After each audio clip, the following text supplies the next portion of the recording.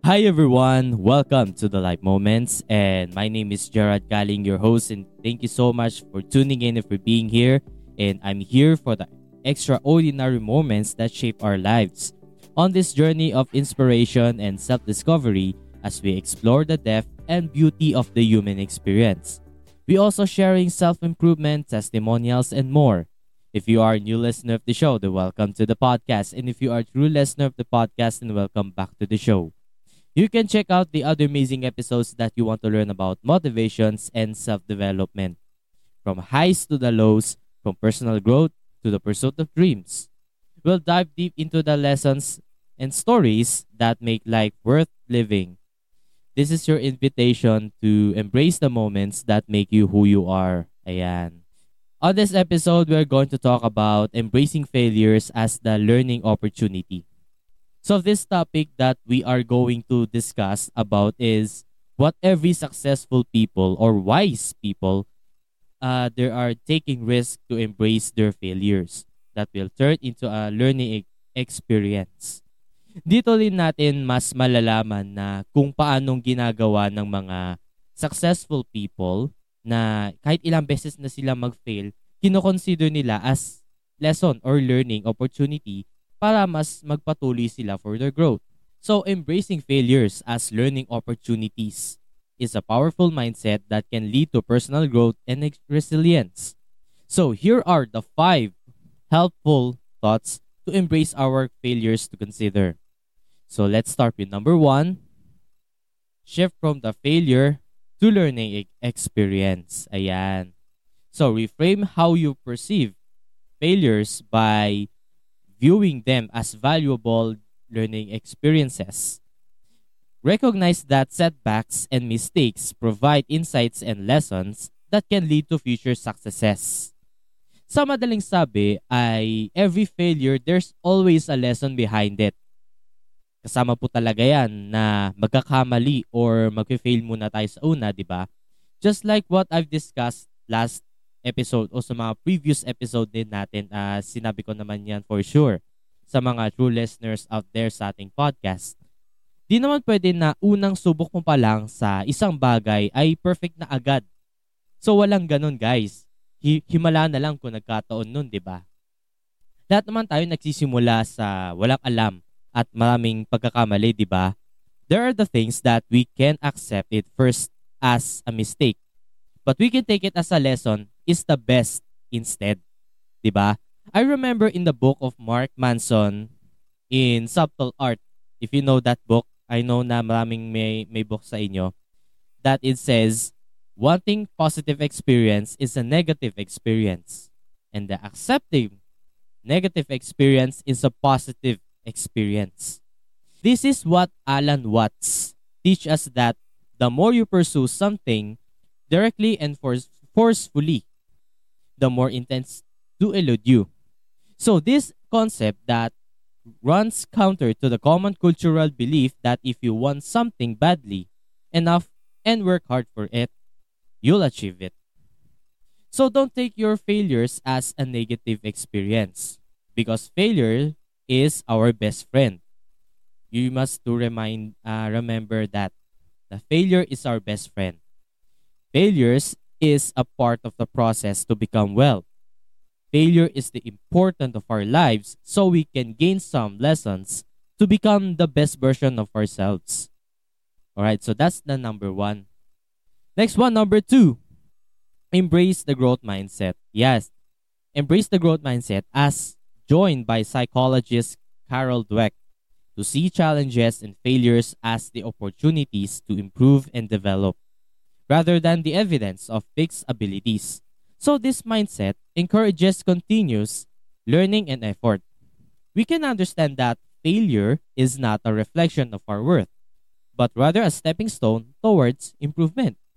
So exactly, we can embrace our growth mindset to develop our abilities and more, to develop or to help ourselves for our growth. After we shift our failures to learning opportunity, we can also embrace our mindset at the same time too, katulad ng sa number 1. Kumbaga, ito yung next step, di ba? The more that we can developing ourselves by learn the things that we want to know or maybe our talents too. di ba? The more that our self-improvement journey, that it can be more powerful and successful.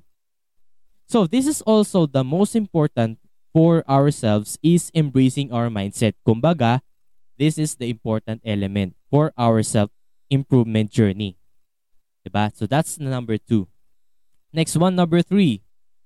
Failure is feedback, not finality. So we should understand that failure is not the end but a feedback mechanism.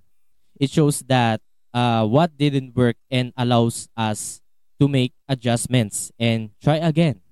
It's essential part of the iterative process that towards achieving our goals. Instead of viewing failure as an endpoint, let us see as a valuable feedback. It provides that insights into what didn't work and highlights areas for improvement.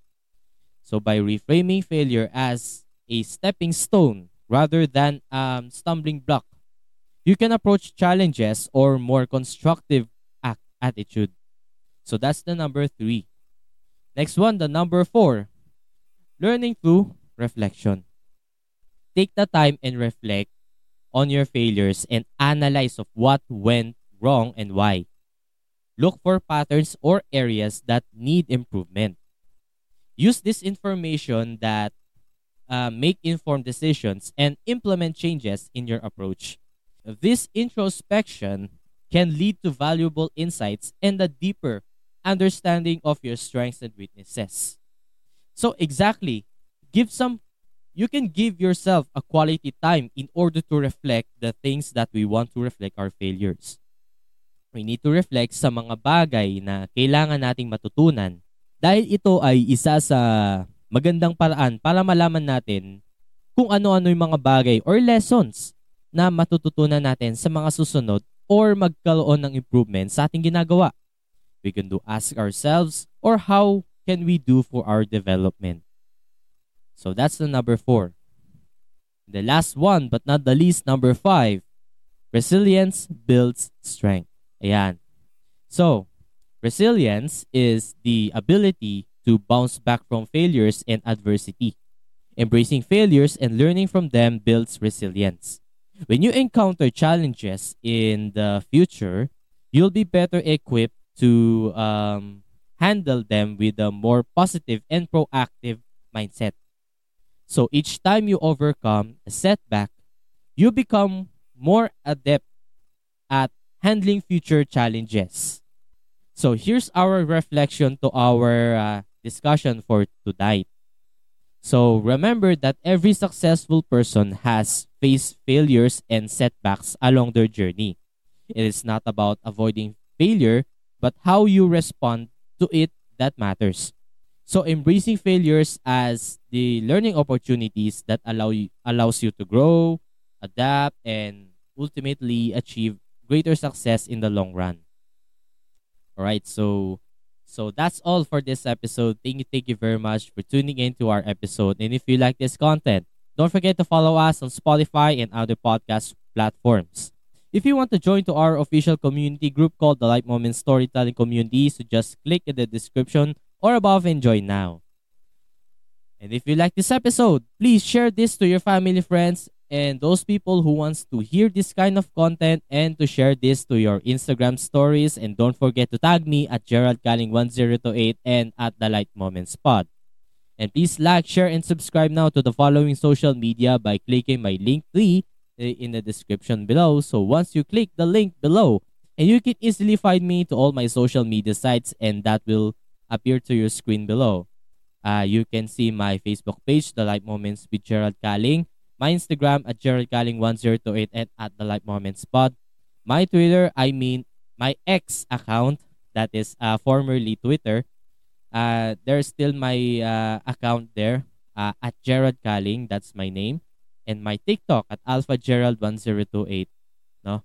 So nakakagulat yung Twitter is X na pala. So Elon Musk buy the whole company of Twitter, kaya napalitan na siya ng X.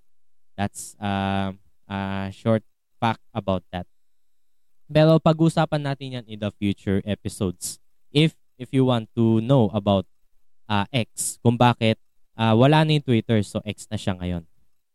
Ayan. Also, my YouTube account on our YouTube channel, Gerald Galing. Please click the subscribe button and click the notification bell to make you updated para wala kayong ma-miss na mga bagong episodes ng The Life Moments. At maraming salamat if na naghintay ka, at pasensya na kung natagalan kami na mag-upload dahil super busy din ngayon, and nag-internship na rin ako ngayong kasalukuyan. Then hinahanapan din natin ng time para mas makasama ko pa kayo at mas marami tayong mapag-usapan sa mga susunod pang mga episodes. So maraming salamat sa inyo, at kahit iilan lang tayo, sana mas dumami pa tayo at mas marami ang makapakinig at matuto sa ating mga usapan ngayon sa mga episodes at sa mga upcoming episodes pa na maaari natin pag-usapan. And also, I have account on Threads. So, we can connect on the Threads dahil si Facebook meron na rin Threads. Dahil si Mark Zuckerberg gumawa na rin ng another social media just like Twitter. It called Threads, no? So, meron din tayong account sa Threads. So, most of us meron na rin account sa Threads. So, we can share and we can connect there. And lalagay ko rin sa baba yung link ng aking Threads account para ma-reach out nyo ako agad, and let's connect each other and usap-usap tayo and let's connect each other, diba? So this is Gerald Galing. Say goodbye. As I always say, just keep spreading positivity, stay motivated, and live good. Thank you for joining us, and remember, every moment counts, and it's in those moments that we'll find our truest selves. Stay tuned for more meaningful conversations that will have a lasting impact. Until next time, embrace your life moments and keep shining. Yes, yo. Kamsahamnida. Take care and stay safe. God bless us all. Mag-ingat na lahat. Peace. Padayon. And talk to you guys next episode. Woo! Ciao. See you on the next one.